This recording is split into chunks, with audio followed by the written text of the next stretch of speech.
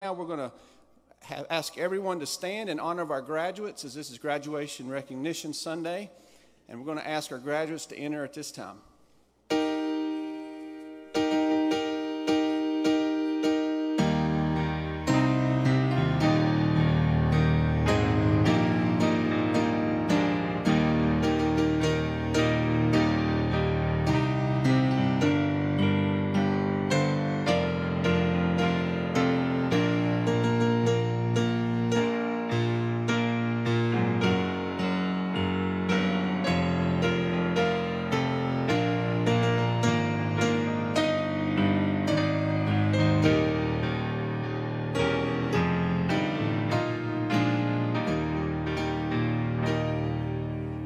Thank you. You may be seated as we begin our service.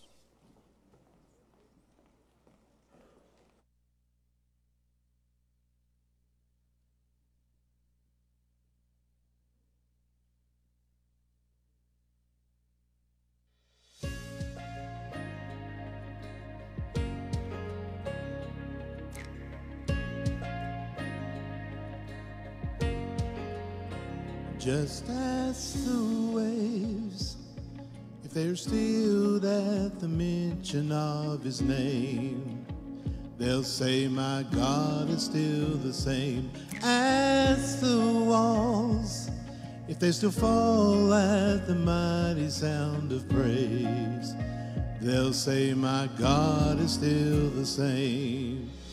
When did he break his promise? When did his kindness fail? Never has, never will. My God is still the same. When did he lose his power? When did his mercy change?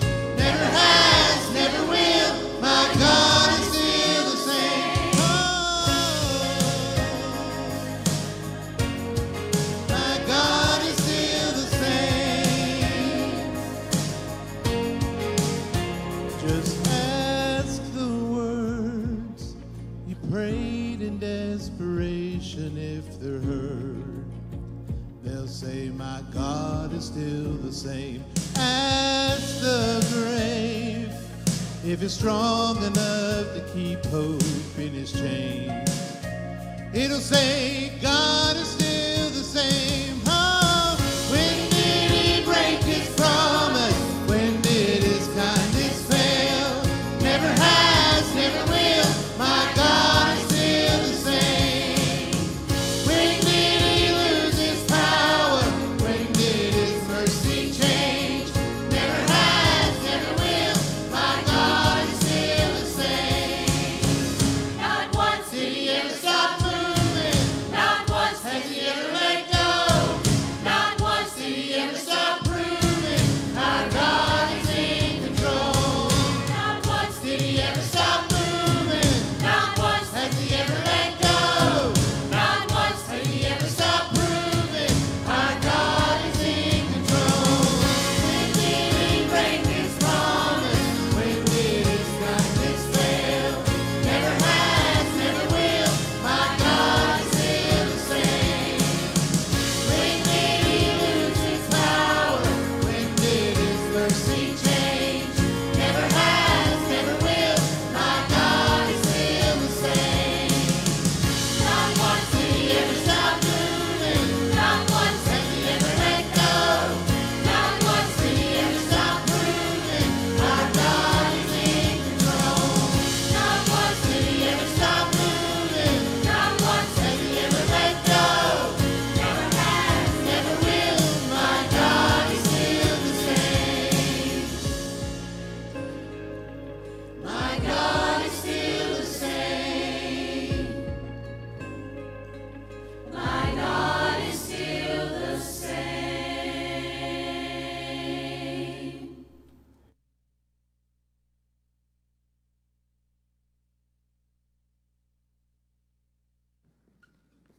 Amen. Thank you so much. Well, at this point in our service, we're going to honor our graduates. And first off, I want to say to our graduates and to their parents, congratulations and God bless you. And if you have your bulletin, if you will, pull that out. And I'm going to mention the student's name, their school, and their parents. And then they'll all line up here behind us, high school and college together. First, we have Rachel Anderson, Alexander Central High School. Her parents are Ed and Angela Anderson.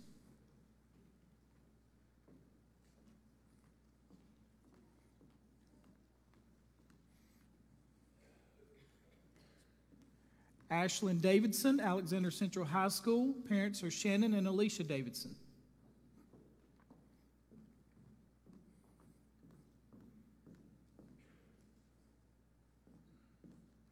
Savannah Curley, Alexander Early College. Her parents are Jesse and Laura Curley.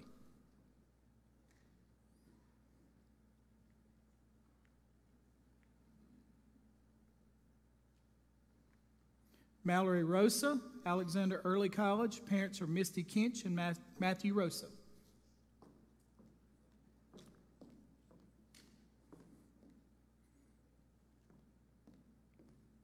Caden Sigmund, Alexander Central High School. Parents are Shane and Lisa Sigmund.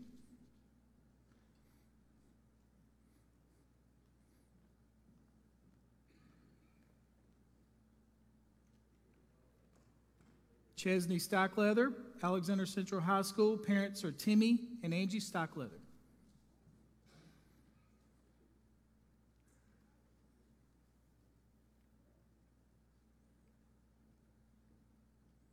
We're going to ask them to stay on the stage, but those are our high school graduates. Let's give them a hand clap. Congratulations.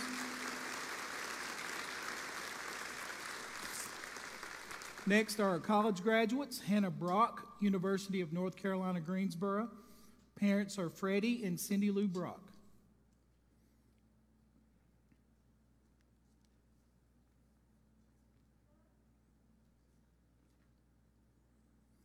Gracie Bumgarner, Wilkes Community College. Parents are Frankie and Patsy Bumgarner.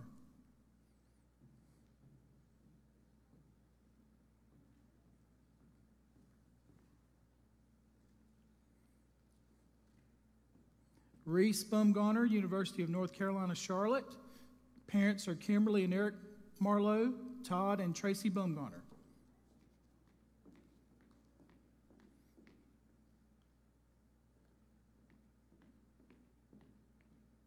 Bailey Matlock, Wingate University. Parents are Eddie and Penny Matlock.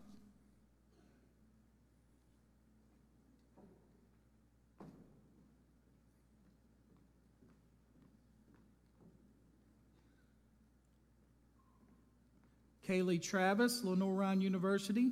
Parents are Jimmy and Tony Travis.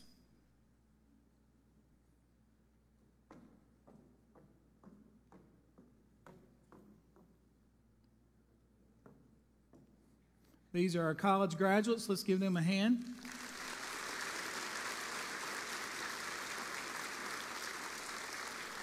And these are the East Hillsville Baptist Church high school and college graduates of 2022. God bless you, and I hope you all have a wonderful career.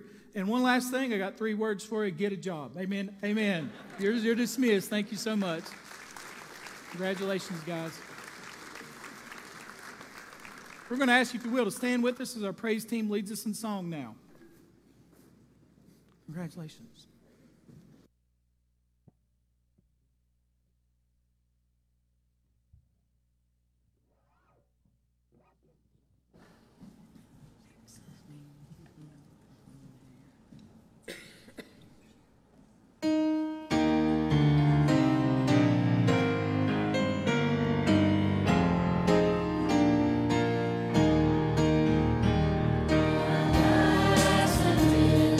Savior.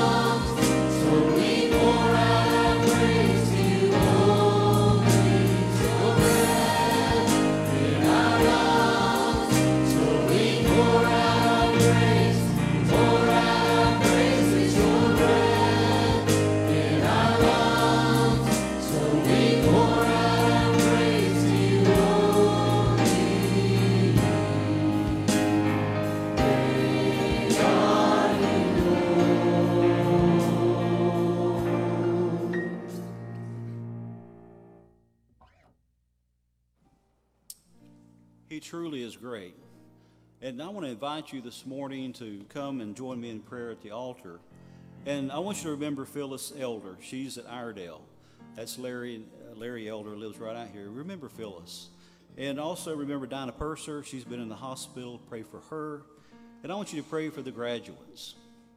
You know, as a parent of children who graduated, I spent more time in prayer after they graduated because they need your prayers. I'm going to ask you to come and pray for the graduates this morning. They need God's direction in their life as never before. You come this morning. Lord, I need you. Oh, I need you. Every hour I need you. I want defense, my righteousness. Oh God, how I need you. Join me in prayer this morning. Father, every hour we need you. Every moment of the day, every second, we need you. We totally depend on you. Father, we need to abide within you, and you need to abide within us. For without you, we can do nothing. And Father, this morning we're so grateful that we have you, and that we know you, and that you never forsake us, and Lord, that you never leave us. And Father, we want to pray for the needs of those in need this morning. And Father, I pray for Phyllis, that you'd be with her. Lord, as she's at Iredale, I pray you'd just be with her in the room, and Lord, comfort her and bring help and healing to her body. And Father, I pray, Father, that you would be with Dinah. Lord, she's been through a most difficult time these last few months. I pray you would be with her and bring her help and healing. And Father, for the graduates, I pray you'd bless them. I pray you'd guide their lives every day. And Lord, make wise decisions. And Lord, may you order their steps. Lord, may you bless them throughout their lifetime.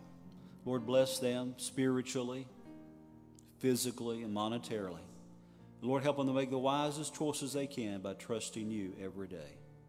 And Father, we want to tell you that we love you this morning. Thank you for loving us. Thank you for giving us the peace of God that passeth all understanding, that keeps our hearts and minds in Christ Jesus our Lord. Father, would you bless this time of worship?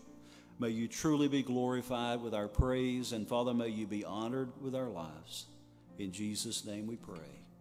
Amen.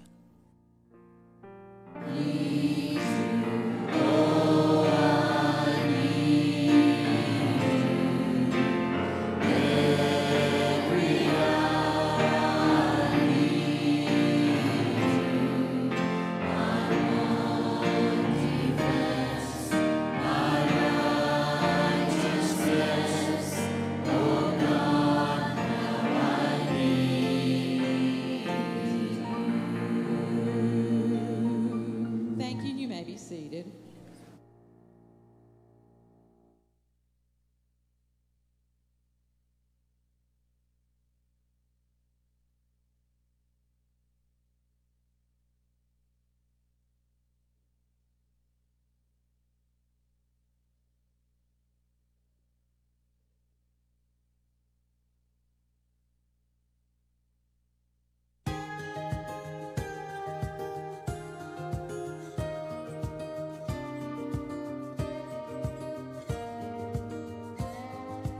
Third grade, I drew my dreams on a blank page. My silver screen painted sun never rain, and love without pain.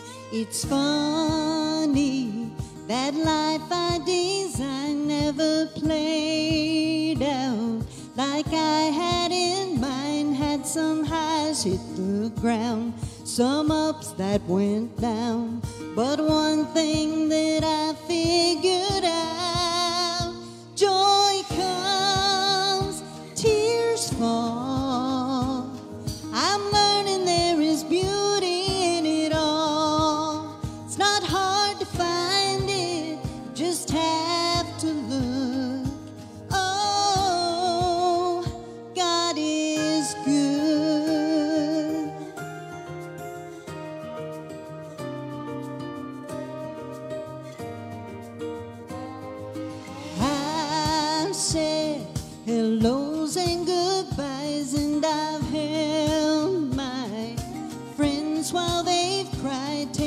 bitter and sweet, those moments between. Oh, he's had his hand on everything. Joy comes, tears fall. I'm learning there is beauty in it all. It's not hard to find it, you just have to look. Oh, God is good. We're all young, then we're old. Kids have kids of their own, and the days just keep moving, moving. If there's one thing I know, true wherever I go, he is with me forever through it all. Joy comes, tears fall. I'm learning there is beauty in it all. Joy comes, tears fall. I'm learning there is beauty in it all.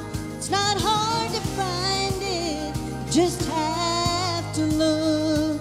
Oh, God is good. Oh, God is good. Even when you forget the words.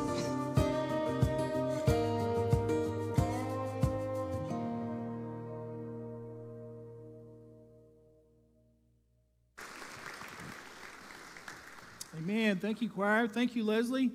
I didn't know you forgot the words. I forget the words in my sermons all the time, so y'all don't know about that. But anyway, thank you so much. As they're going down, just a couple things by way of housekeeping. As soon as the service is over, okay, we're going to go into a business meeting, which will not last long at all. And then what we're going to do at the end of that business meeting is we're going to allow our graduates to march out, and then after that you'll be dismissed for the benefit barbecue for Sandra Presley. Sandra Presley's been a member here, I think, her entire life. Her mother was Kitty Sue Barnes, which a lot of you know her impact and legacy on this church. Sandra Presley loves East Tazewell Baptist Church. The only reason Sandra probably hadn't been in church because she's been sick, and she was at Duke for many, many days. I had a sister-in-law that was in Duke for 52 days. If you've had a family member that's been to Baptist or Duke with long hospital stays, from a personal perspective, I just want to tell you they're a great medical cost, okay? So this barbecue will help them in a small way benefit or help them financially benefit and help pay their hospital bills. And I say that to say this: if you go through the line and the barbecue's all gone, and I hope it's not, but if it is, I would encourage you to give a donation anyway, all right? And give to this family. We don't have barbecues unless there's a need. All right, and I just want to say that, and just want to say to Sandra and her family, she's one of the most encouraging people I've ever met. I think she's had cancer, and I hope I'm not saying this wrong, 6 different times, and has remained faithful to Jesus, and has loved Jesus, and has loved her church. And so I'm honored today to be able to give what I can give to this family, and I hope you will as well. It's just one way to bless. That's the benefits of belonging to a church. A lot of people can give a little to help in a big way. Amen. If you have your Bibles, turn with me to Acts chapter 16 and stand with me. Last week we looked at Acts chapter 16, the first 18 verses, and we saw that God closed doors in Paul's life, did he not? Let me ask you a question, and don't raise your hands. Has God ever closed a door in your life? See, closed doors will do this. I shared this last week. It can cause you to be depressed. It can cause you to get discouraged. But if God closes a door in your life, Paul wanted to go to Asia and share the gospel, and God said no. He shut the door. He went another place, and God shut the door. But when God sent him to Europe, notice all the churches in your Bible that are from Europe. It's amazing. God met Luke because of the closed door, who wrote Acts and the Gospel of Luke, and then Paul met Timothy, who became the pastor of the church at Ephesus. God's closed doors is God saying this, and I'm saying this from personal experience: I love you too much to allow you to go this way. Amen? I love you too much to allow you to go this way. He goes into the city in Philippi. There are not enough Jewish men, God-fearing Jewish men, to make up a synagogue, so there's women at a river having a prayer meeting, and Paul goes and meets with them. He meets a lady named Lydia, an intelligent, savvy businesswoman. She was a seller of purple, very successful.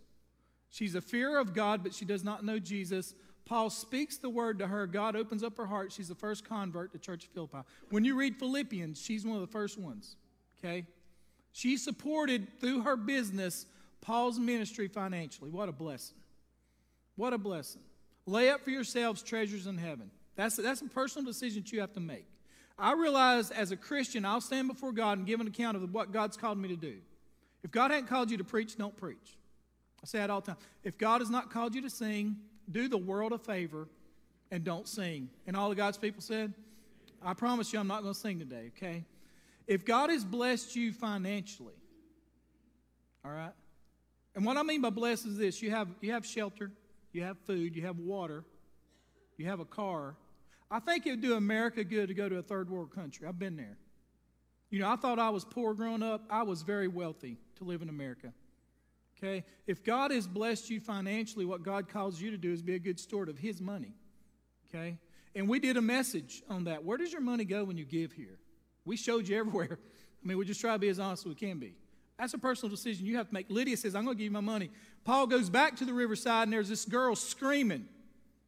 You know how girls can be. Screaming. So much the Bible says she's annoying Paul. She was possessed by the devil. And eventually Paul turns around and sees a girl. Remember that? It was a girl. I said, Paul saw a girl. Somebody's daughter. Somebody's granddaughter. He saw a girl and spoke the word. The demon came out, gloriously saved. You have two women. Then today, Paul goes to jail. What a blessing. See, God is sovereign in your suffering. God is sovereign in your situations. And God is always sovereign in our salvation. Notice what the Bible says in verse 19. The Bible says this.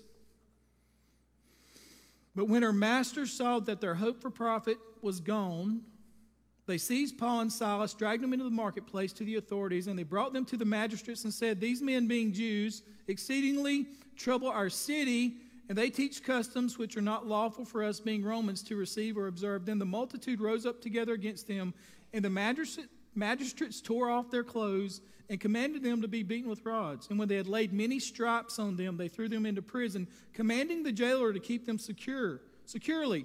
And having received such a charge, he put them in the inner prison. It says a lot about the jailer. He didn't have to do that. Notice what else he does. He puts them in stocks. Historically speaking, that's as bad as it gets.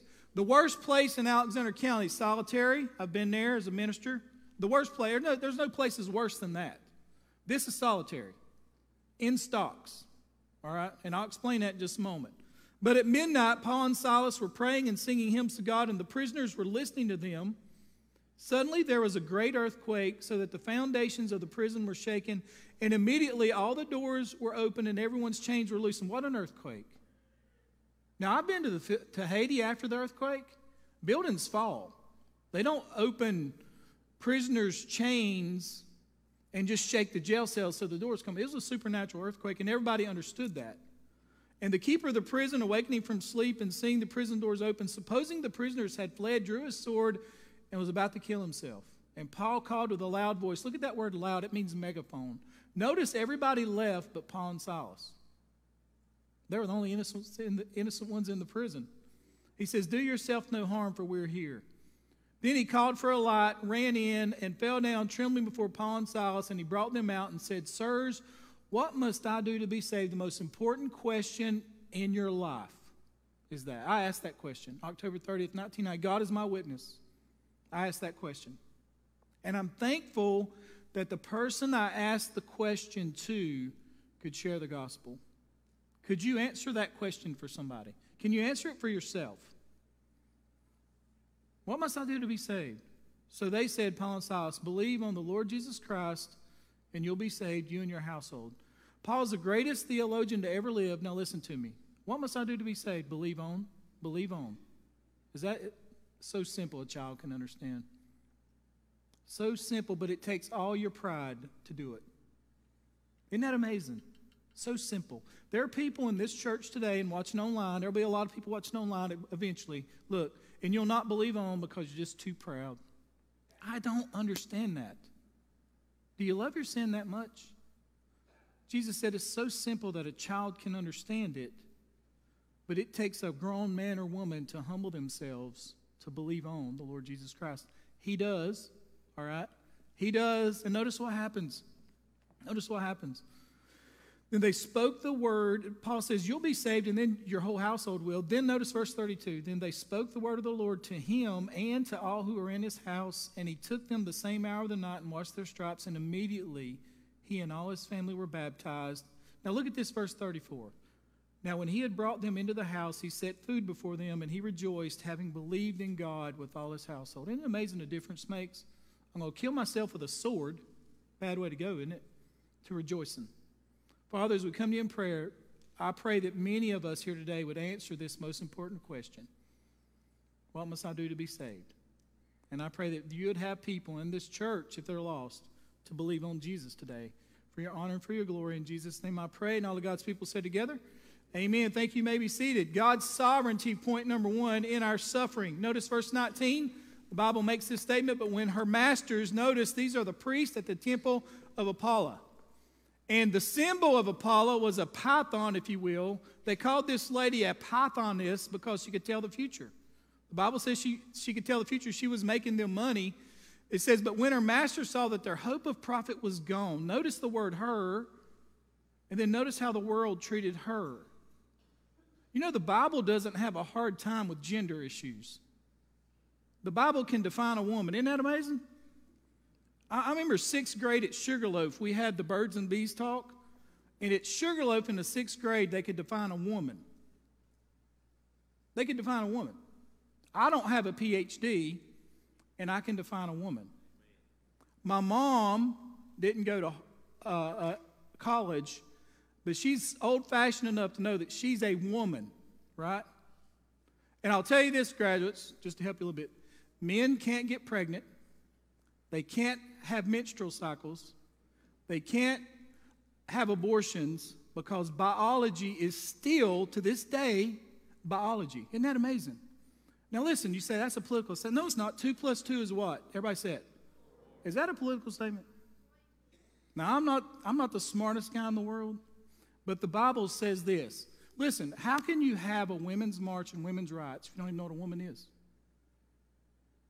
How? See, they were degrading a woman. Society and culture today is degrading women. Be proud of who you are, bless God. That's how God made you. Amen? Be proud of who you are. Be proud of who you are. Be a strong. The church at Philippi was started and funded by a woman. An intelligent, business-savvy woman. Most commentaries I read, and I love these guys, said her husband probably died. Maybe she was just smarter than everybody else. Maybe she outworked everybody else. Maybe she was just a little bit more, had a better work ethic than everybody else. Can we just give the woman a benefit of a doubt? And then this girl. See, they used this girl for their own gain.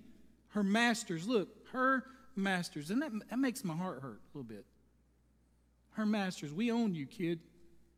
And their profit was gone, and they seized Paul and Silas and dragged them. Look at the word marketplace. That's the agora. They have remnants of this place to this day. You can go see them.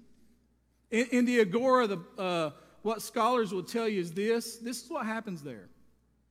It served as a social center of the city. Here the unemployed waited for suitable work. The sick were healed. The magistrates judged court cases. Out here in the public, in those days, a plaintiff could drag a defendant into court and ask the judge to pass a verdict. The owners of the slave girl were acting according to Roman law when they laid their hands on Paul and Silas and put their grievance before the city authorities. Why? Because the Bible says this, paraphrasing, these men are throwing our city into confusion. They're causing a riot. Why? Because of their religion. That's why. Because of their religion. They're throwing them into confusion, disorder. This is around AD 49 or 50 in Philippi. And see, in order to present your religion, you had to go before the authorities in the agora and say, this is the religion we want to present to you.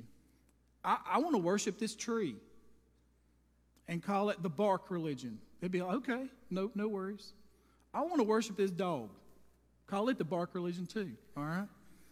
They'd say, okay, you know. But then the Christians come along and they say this, we got this religion and Jesus is Lord. And they said, no. Sound familiar? No, you can have all these religions. Rome had tons of gods they worshiped. But you can't have Jesus as Lord. And it tore up the city. And notice what happened next in verse 22. It says, take them and beat them. Look at this picture on the screen. These are rods. This is from the 19th century. It's about the same in Paul's day as well. See all those rods in the red there? Those are fascists. That's where you get the word for fascism. There. As a matter of fact, one scholar put it this way. He said, the city prison was located directly off one side of the agora. The magistrates had officers called policemen, and other translations of verse 35, that's what they're called, who were actually the enforcement officers of the magistrates. Their Latin name was lictors, from which we get our expressions, we got your licks or you got your beating. He says, I find it fascinating that the symbol of this office was a bundle of rods with an axe protruding out of it, tied together with a red band called the fasces. The symbol was actually revived by Mussolini for the fascist movement. The Jews who suffered under Mussolini's fascist movement were not the first to suffer. According to verse 22, Paul and Silas suffered a beating that would leave their backs swollen, a swollen, bleeding mass of lacerated skin. Now think about this for a minute. If you're going to scourge somebody, Roman law says 40 strikes, and they'd do 39 because they didn't want to break the law. If you were beaten with rods, it didn't matter. It was up to the magistrate. That's why Paul said when he was describing his sufferings, he said, 3 times I was beaten with rods. And then he says, I was beaten and my stripes were without measure. So who knows how many times they beat these guys? Now notice verse 23, it says this. And when they laid many stripes on them, that's how they put it, okay? They threw them into prison, commanding the jailer to keep them securely. Having received such a charge, he put them in the inner prison and fastened their feet. Matthew Chandler spoke about the inner prison, and he said this. He says, he makes this statement. He says, as Westerners, when we think of stocks, now look at inner prison, which is the innermost part of the prison. Then look at the word stocks. He says, as Westerners, when we think of the stocks, we picture New England in the 1700s, the embarrassment and shame of having your head and hands stuck in a public contraption. But that is not what first century Roman Empire stocks were like. These devious contraptions would contort the prisoner's body into all sorts of excruciating postures, locking limbs and joints in place to the point of making the entire body cramp. The prisoners' bodies would seize up with searing pain, and then the Romans would just leave the person there for days. Notice that the jailer is not commanded to treat his prisoners this way. The magistrate simply asks him to keep the missionaries safe, and instead he tortures them. So we're not dealing with a very nice man at this moment. This jailer is very good at his job, and he probably likes it more than he should. Does this seem fair? God's sovereign in your suffering. Don't mistake that God's like asleep. God closed the door to go to Asia, right? No prison and stocks right now in Asia, what there is in Philippi. Peter says this to his folks. I don't know if you remember when I showed you the map, I showed you this part of Galatia. That's where all these churches are that Peter writes to in 1 Peter 1. And he writes to them because they're going through similar things, or will eventually, and he says this, who is going to harm you if you're eager for doing good? Now, Paul was. But even if you should suffer for what is right, you're blessed. Do not fear their threats. Do not be frightened. But in your hearts revere Christ as Lord. Always be prepared to give an answer to everyone who asks you to give the reason for the hope that you have. But do this with gentleness and respect, keeping a clear conscience so that those who speak maliciously against your good behavior in Christ may be ashamed for their slander, for it is better, if it is God's will, to suffer for doing good than for doing evil. Let's see if that pans out. What Peter says, if you suffer for doing good, which means for Christ-like service, then those who slander you and put you to shame, like the magistrates did and like the jailer did, he said they'll be ashamed, and God can work that in your life. Jesus said, blessed are those who are persecuted for righteousness, for theirs is the kingdom of heaven. Does it seem fair? The second point is this. Notice God's sovereignty in our situations. Notice verse 25 on the screen. The Bible says this, but at midnight, notice that, very important, Paul and them went in there probably around 6. They're not singing at 6. They're not singing at 7. They're not singing at 8. You know why? Because they're human beings. If Paul's like me, this is what I would be like. Lydia got saved. This demon-possessed girl who was hopeless and helpless, under the spirit of a demon, is born again. We're in prison. The innermost prison, stocked up somehow, and we don't know what tomorrow holds. See, at 7 o'clock, that's what you're thinking, right? 8 o'clock, I don't know about this. You think we made the right decision? You ever been there? What about 9 o'clock? Don't get no better. 10 o'clock? If God's will for you was suffering, how are you going to respond to that? Don't say nothing yet, because it's just 6 o'clock. 11 o'clock, 12 o'clock, you know what to do? Submit to the sovereignty of God in their suffering. Paul's the man. Silas is the man. When I saw Bud at midnight, I said, whoa, wait a minute. What's the big deal about midnight? Every word in the Bible is important.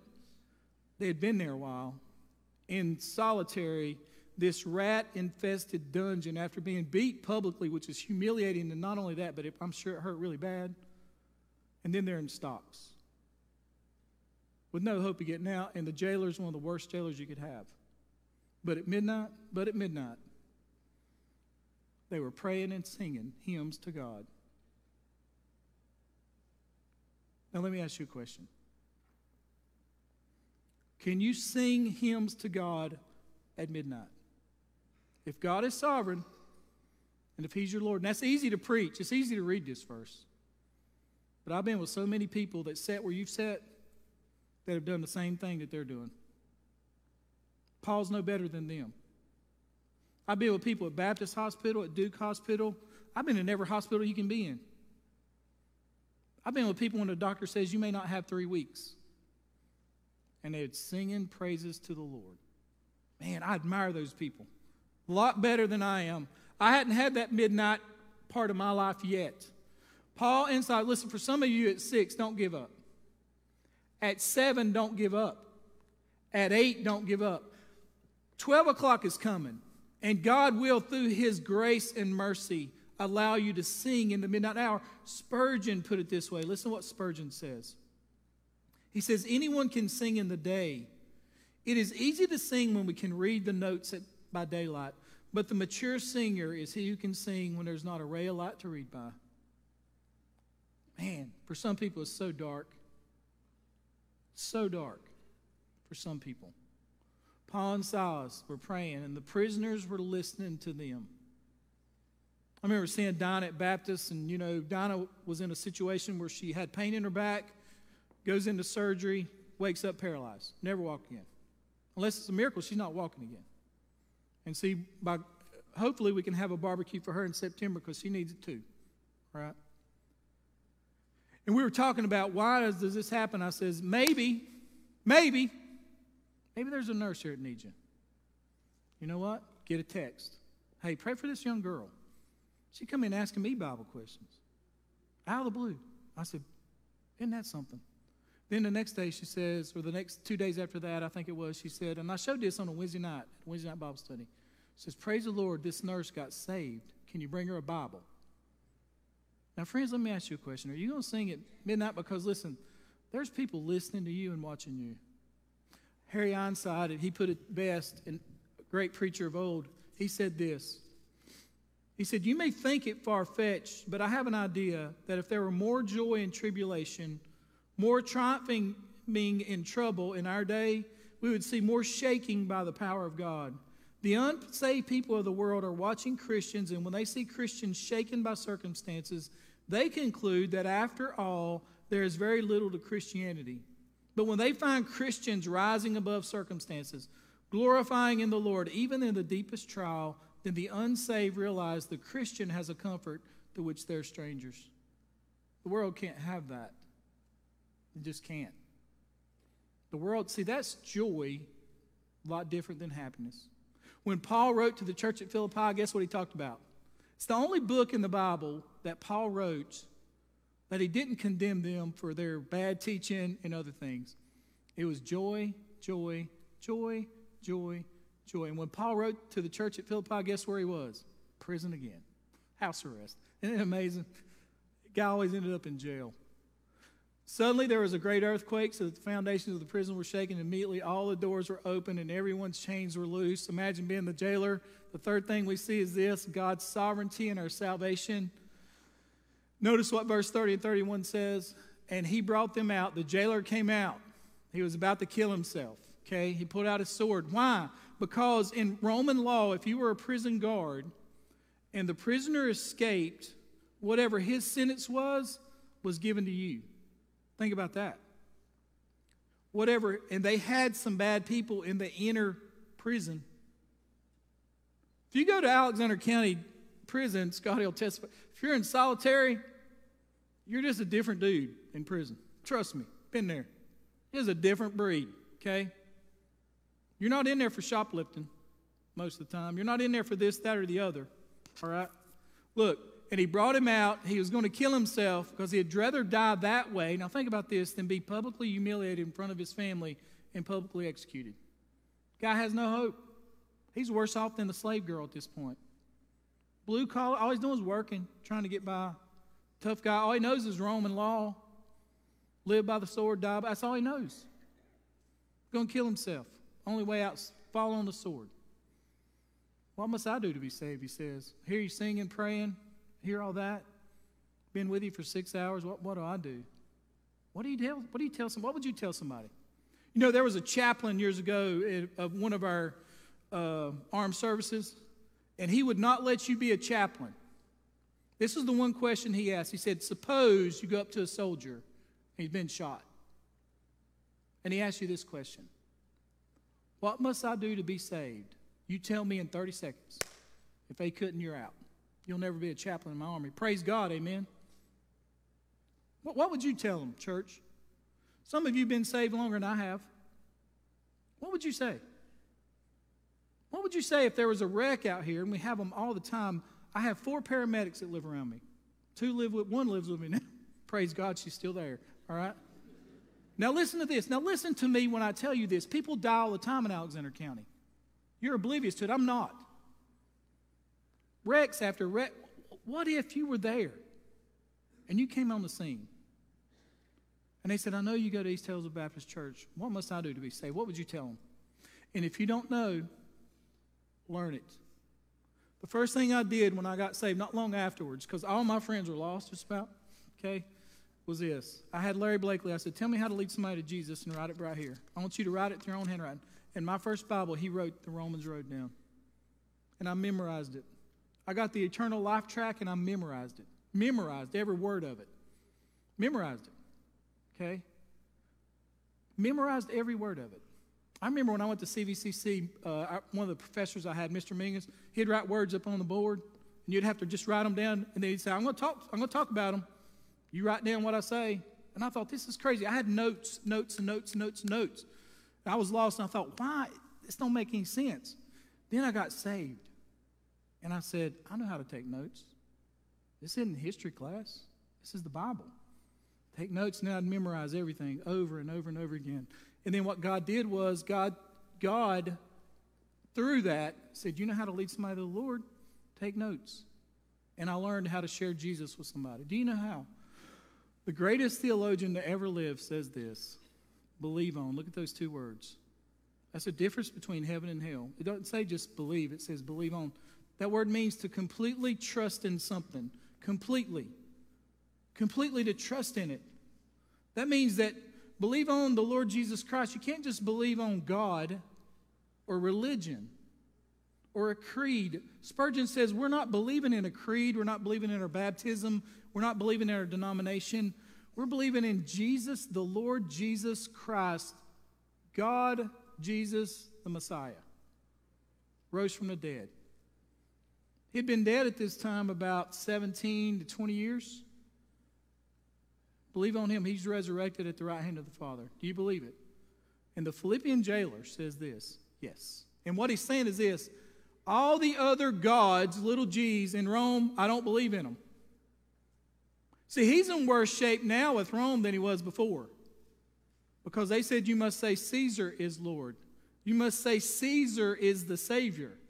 See, that word Savior comes from Roman culture.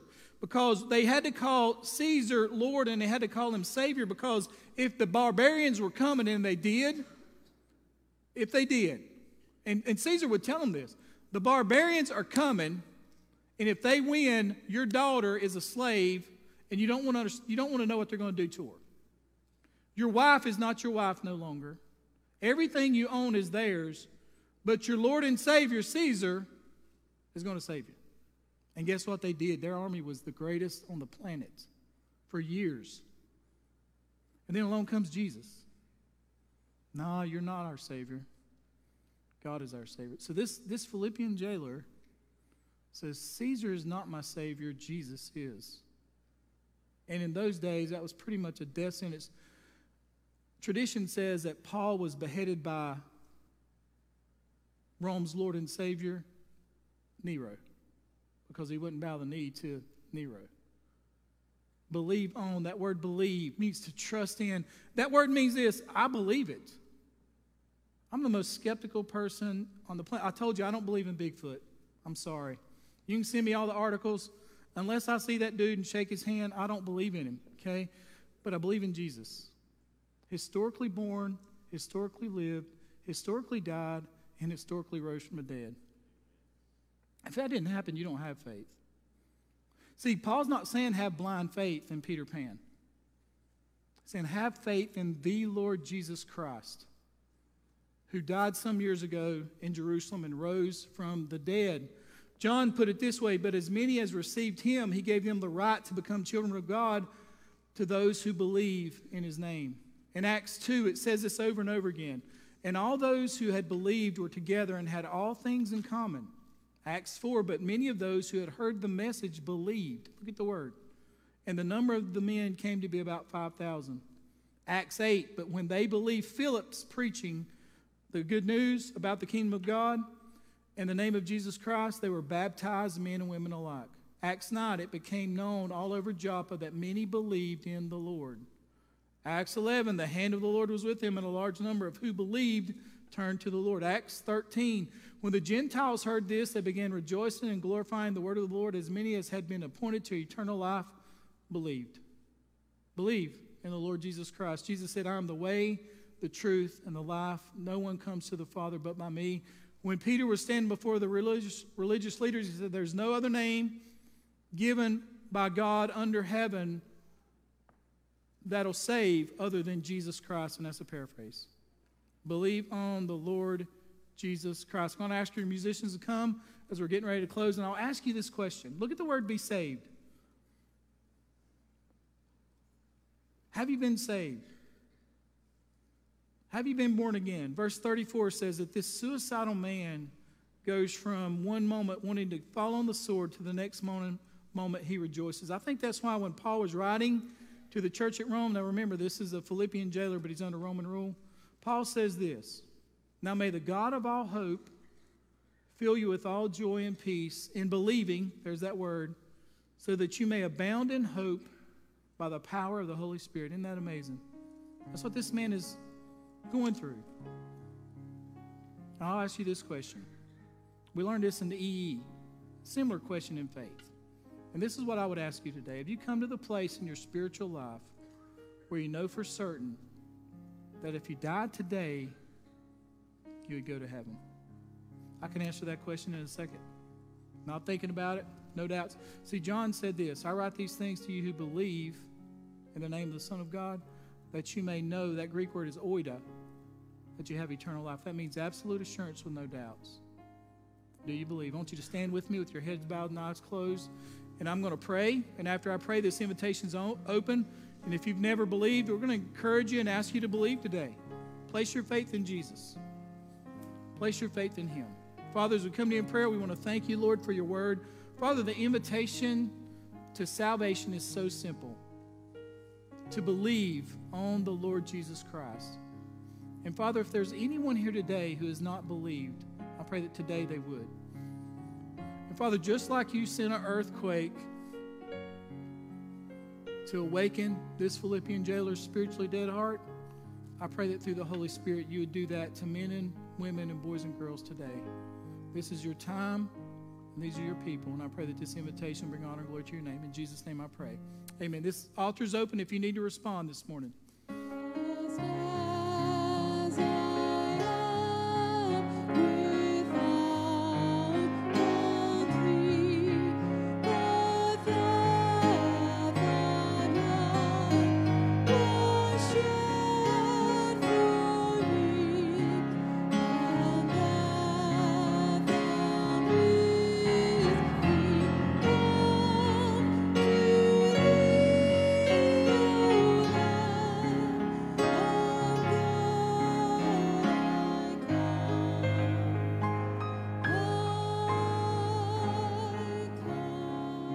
Thank you. You may be seated as we go into our business meeting. If you're a visitor and you'd like to go out in the foyer or wherever you can, it's not going to be a long business meeting.